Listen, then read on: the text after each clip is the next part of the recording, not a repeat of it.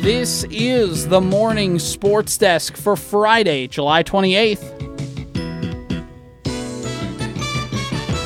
All right, Corey, we're welcoming you back into the studio after a couple-day hiatus here, and we are turning your mic up here. We should have you good to go. Hi, how's it going? It's been hot up here. Don't know if you know that. So, first of all, let me just say thank you. I apologize.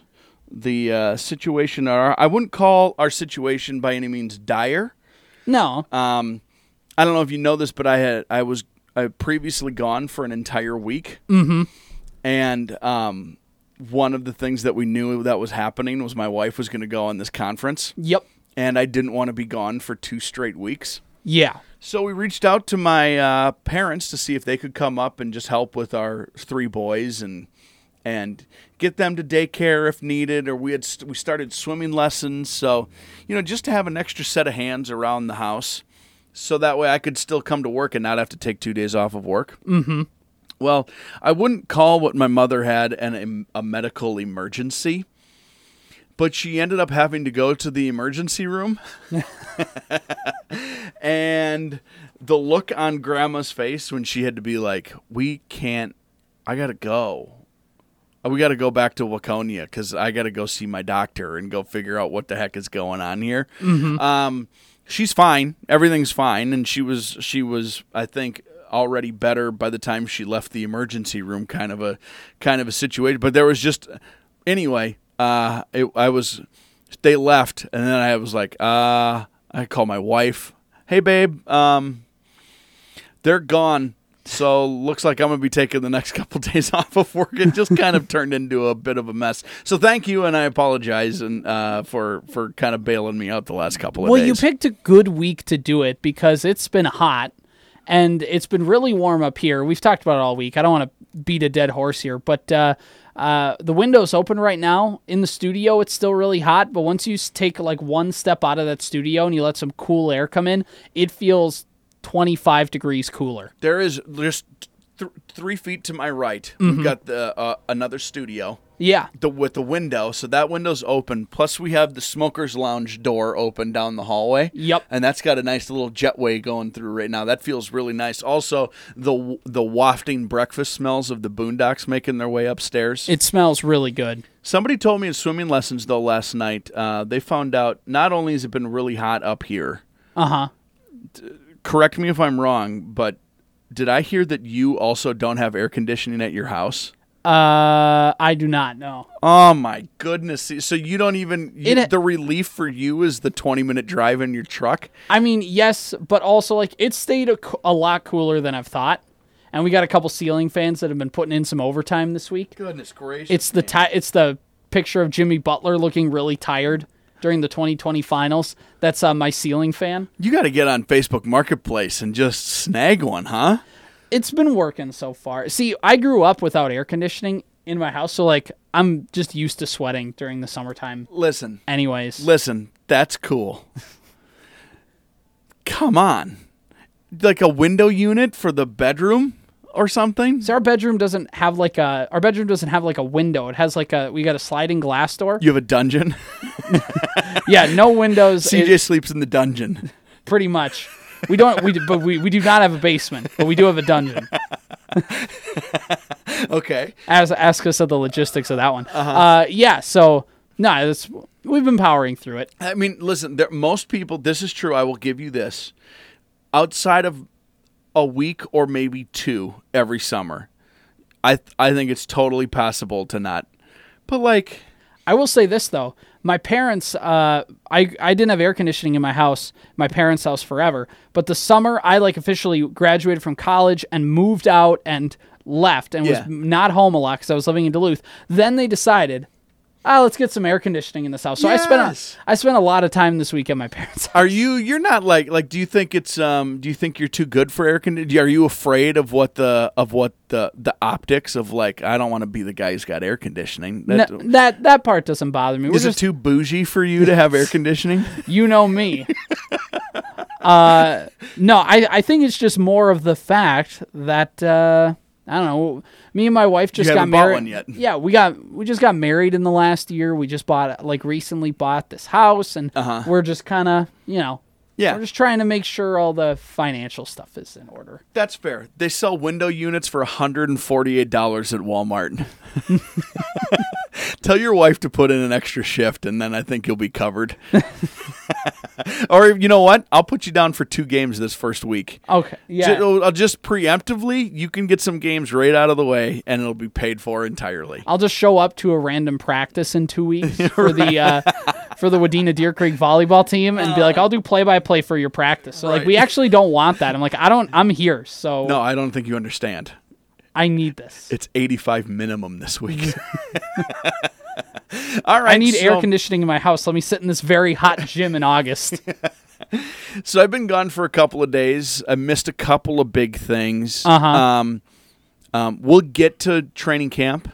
Yep. We'll get to some twin stuff. Kind of the weird news is Gophers actually start practice next week. They report to camp like today or tomorrow or Sunday, and then there's like a newcomers practice on Monday, and then everybody starts on Tuesday. So Gopher football is right around the corner, or officially here. But there was this weird story that came out this week about PJ Fleck. Have you looked into that? A little bit. So there's this publication called Front Office Sports.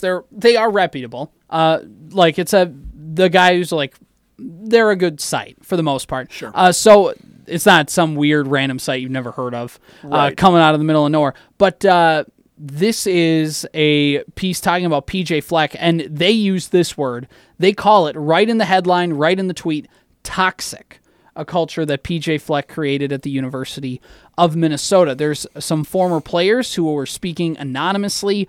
There are some people who are close with the Gopher program who also were speaking on anonymity, I believe.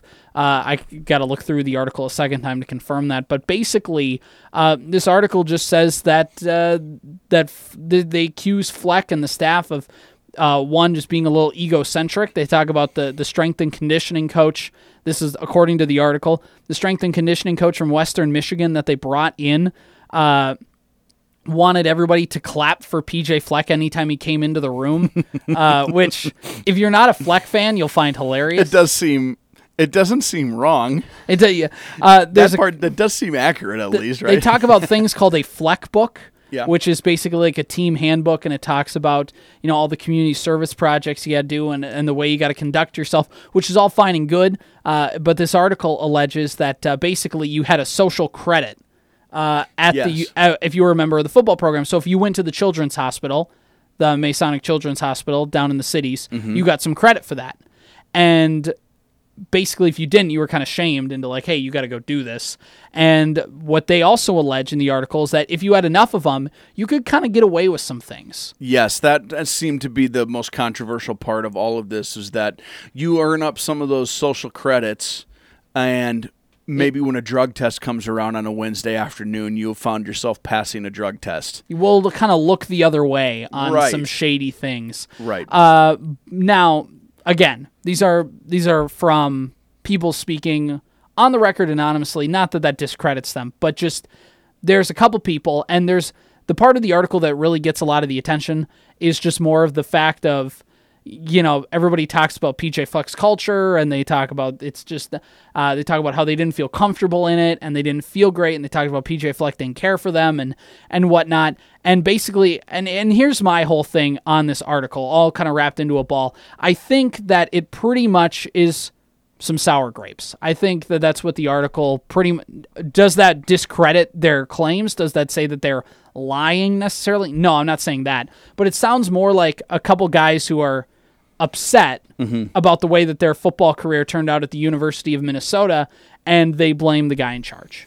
Are these, I guess it's anonymous, we might not ever find out, are these like Jerry Kill holdover guys? There's a couple. Is it because if that's the case, I get it. If you're like a Jerry Kill guy and then PJ Fleck comes strolling in, they're pretty different personality-wise. I guess I understand it. You said it's a reputable Front Office source. Sports, yes.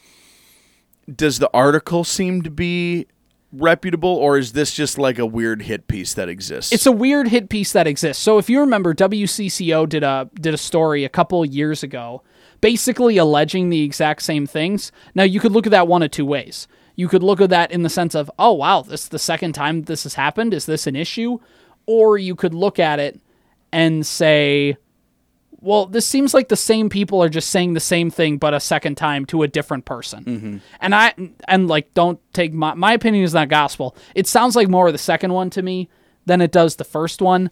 But you know what? I mean, they say there's certain parts of the article that say, PJ Fleck never gave us the resources to report anything, or if we were going through stuff, we never had the opportunity to talk to him. Now, he said, we are so busy. How are we supposed to get the time to? Which maybe isn't wrong. But also at the same time, PJ Fleck has countered and said, we have like 5 different channels, some to me, some to the coaches, some to the athletic director. Like, we have channels to report that. PJ Fleck talked about this in Media Day yesterday. It's a long clip, but he talked about that in Media Day, just kind of saying that they're baseless. There was also another quote, which I thought was really funny, and I thought basically leaned to me in the direction of like, I'm not going to hold this with too much weight, is that when the guy's like, he kept talking about how, you need to put yourself second. And he said, or, you need to forget about yourself. And he said, but if I forget about myself, then who am I? And I was like, this is kind of I think that's a dumb quote, because it's talking about being on a team. Right. And I'm not trying to say you got to always put the team first, but what I'm saying is like, but you do, you're on a team. Exactly. Like, I think this guy is misunderstanding the boat a little bit. Maybe he's right. I don't know. Like, now here's the grand scheme of things. There are some serious things like the looking the other way on drug tests or something like that aren't good. If that's true, there's a huge problem. Yeah, exactly. And that should be investigated, obviously.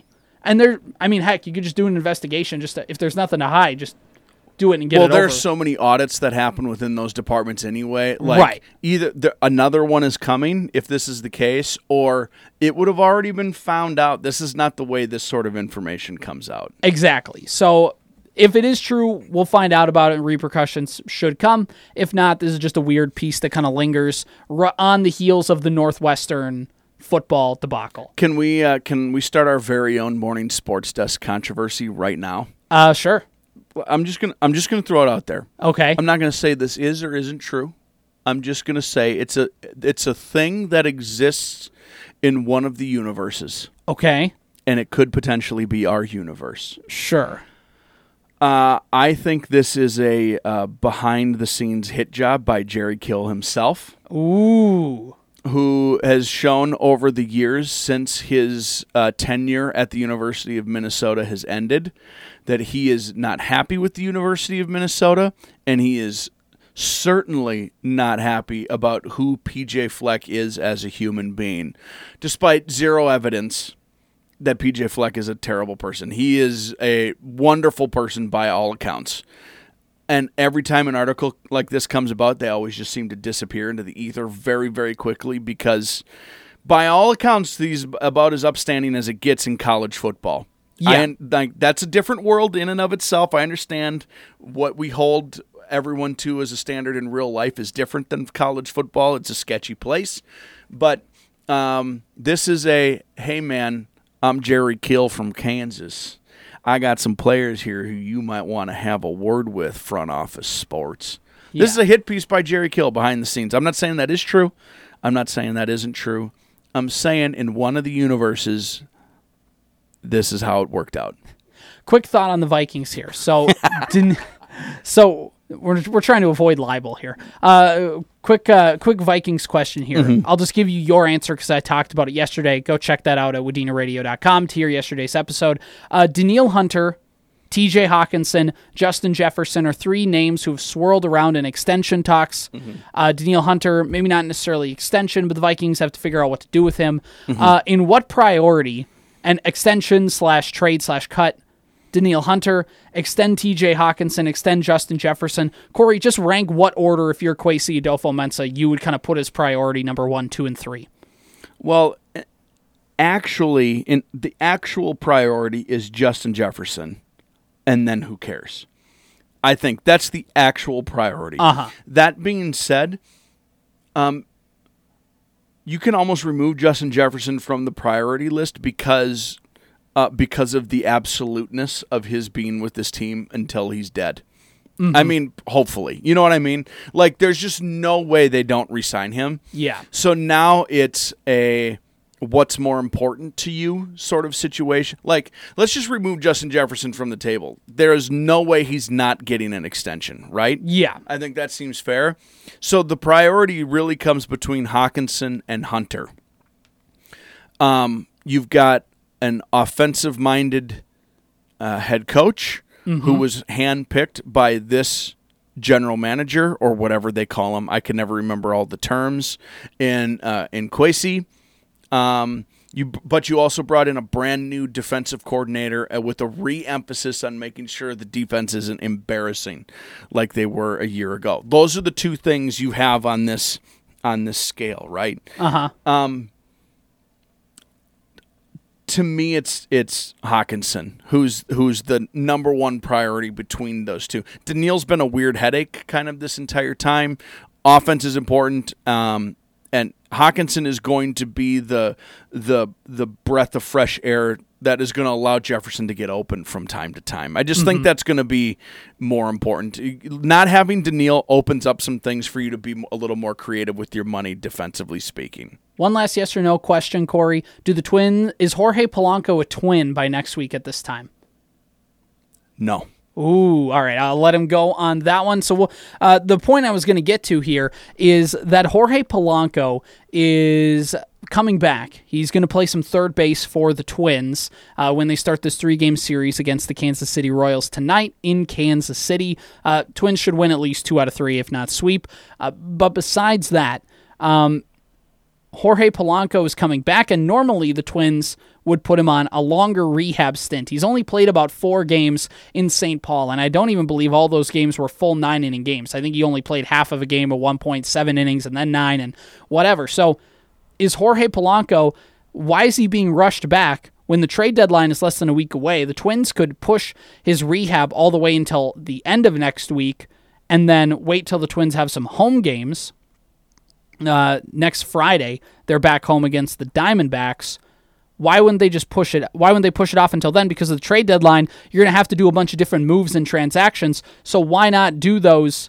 Why not push that one down the road so you don't displace somebody early or preemptively, or basically just save everybody the trouble? Why bring him back now? One, he's a veteran, and the Twins have brought back a lot of veterans early from rehab assignments. The other, like Buxton, and Kepler and Gallo and some of those guys. The other reason is, could the Twins be willing to trade Jorge Polanco? Because he still has, I believe, 1 more year left of team control, and the Twins have a glut of infielders. Brooks Lee, Royce Lewis, Austin Martin's in the mix, Ed Julian is in the mix, depending on how you feel about Jose Miranda is in that mix. There's a lot of infield types that the Twins have, and Polanco is an established veteran player, and maybe you could get a really good pitcher. Maybe you could get a good bat that could help you out. Now, Jorge Polanco is a switch hitter, so yeah, I don't know if maybe the bat, but maybe, is he potentially a trade piece for somebody, and they want to see Jorge Polanco playing a few games before the trade deadline to make sure he's healthy. I don't know. I still think Jorge Polanco ends up being a Twin at the end of the day, but who knows? This has been the Morning Sports Desk for Friday, July 28th.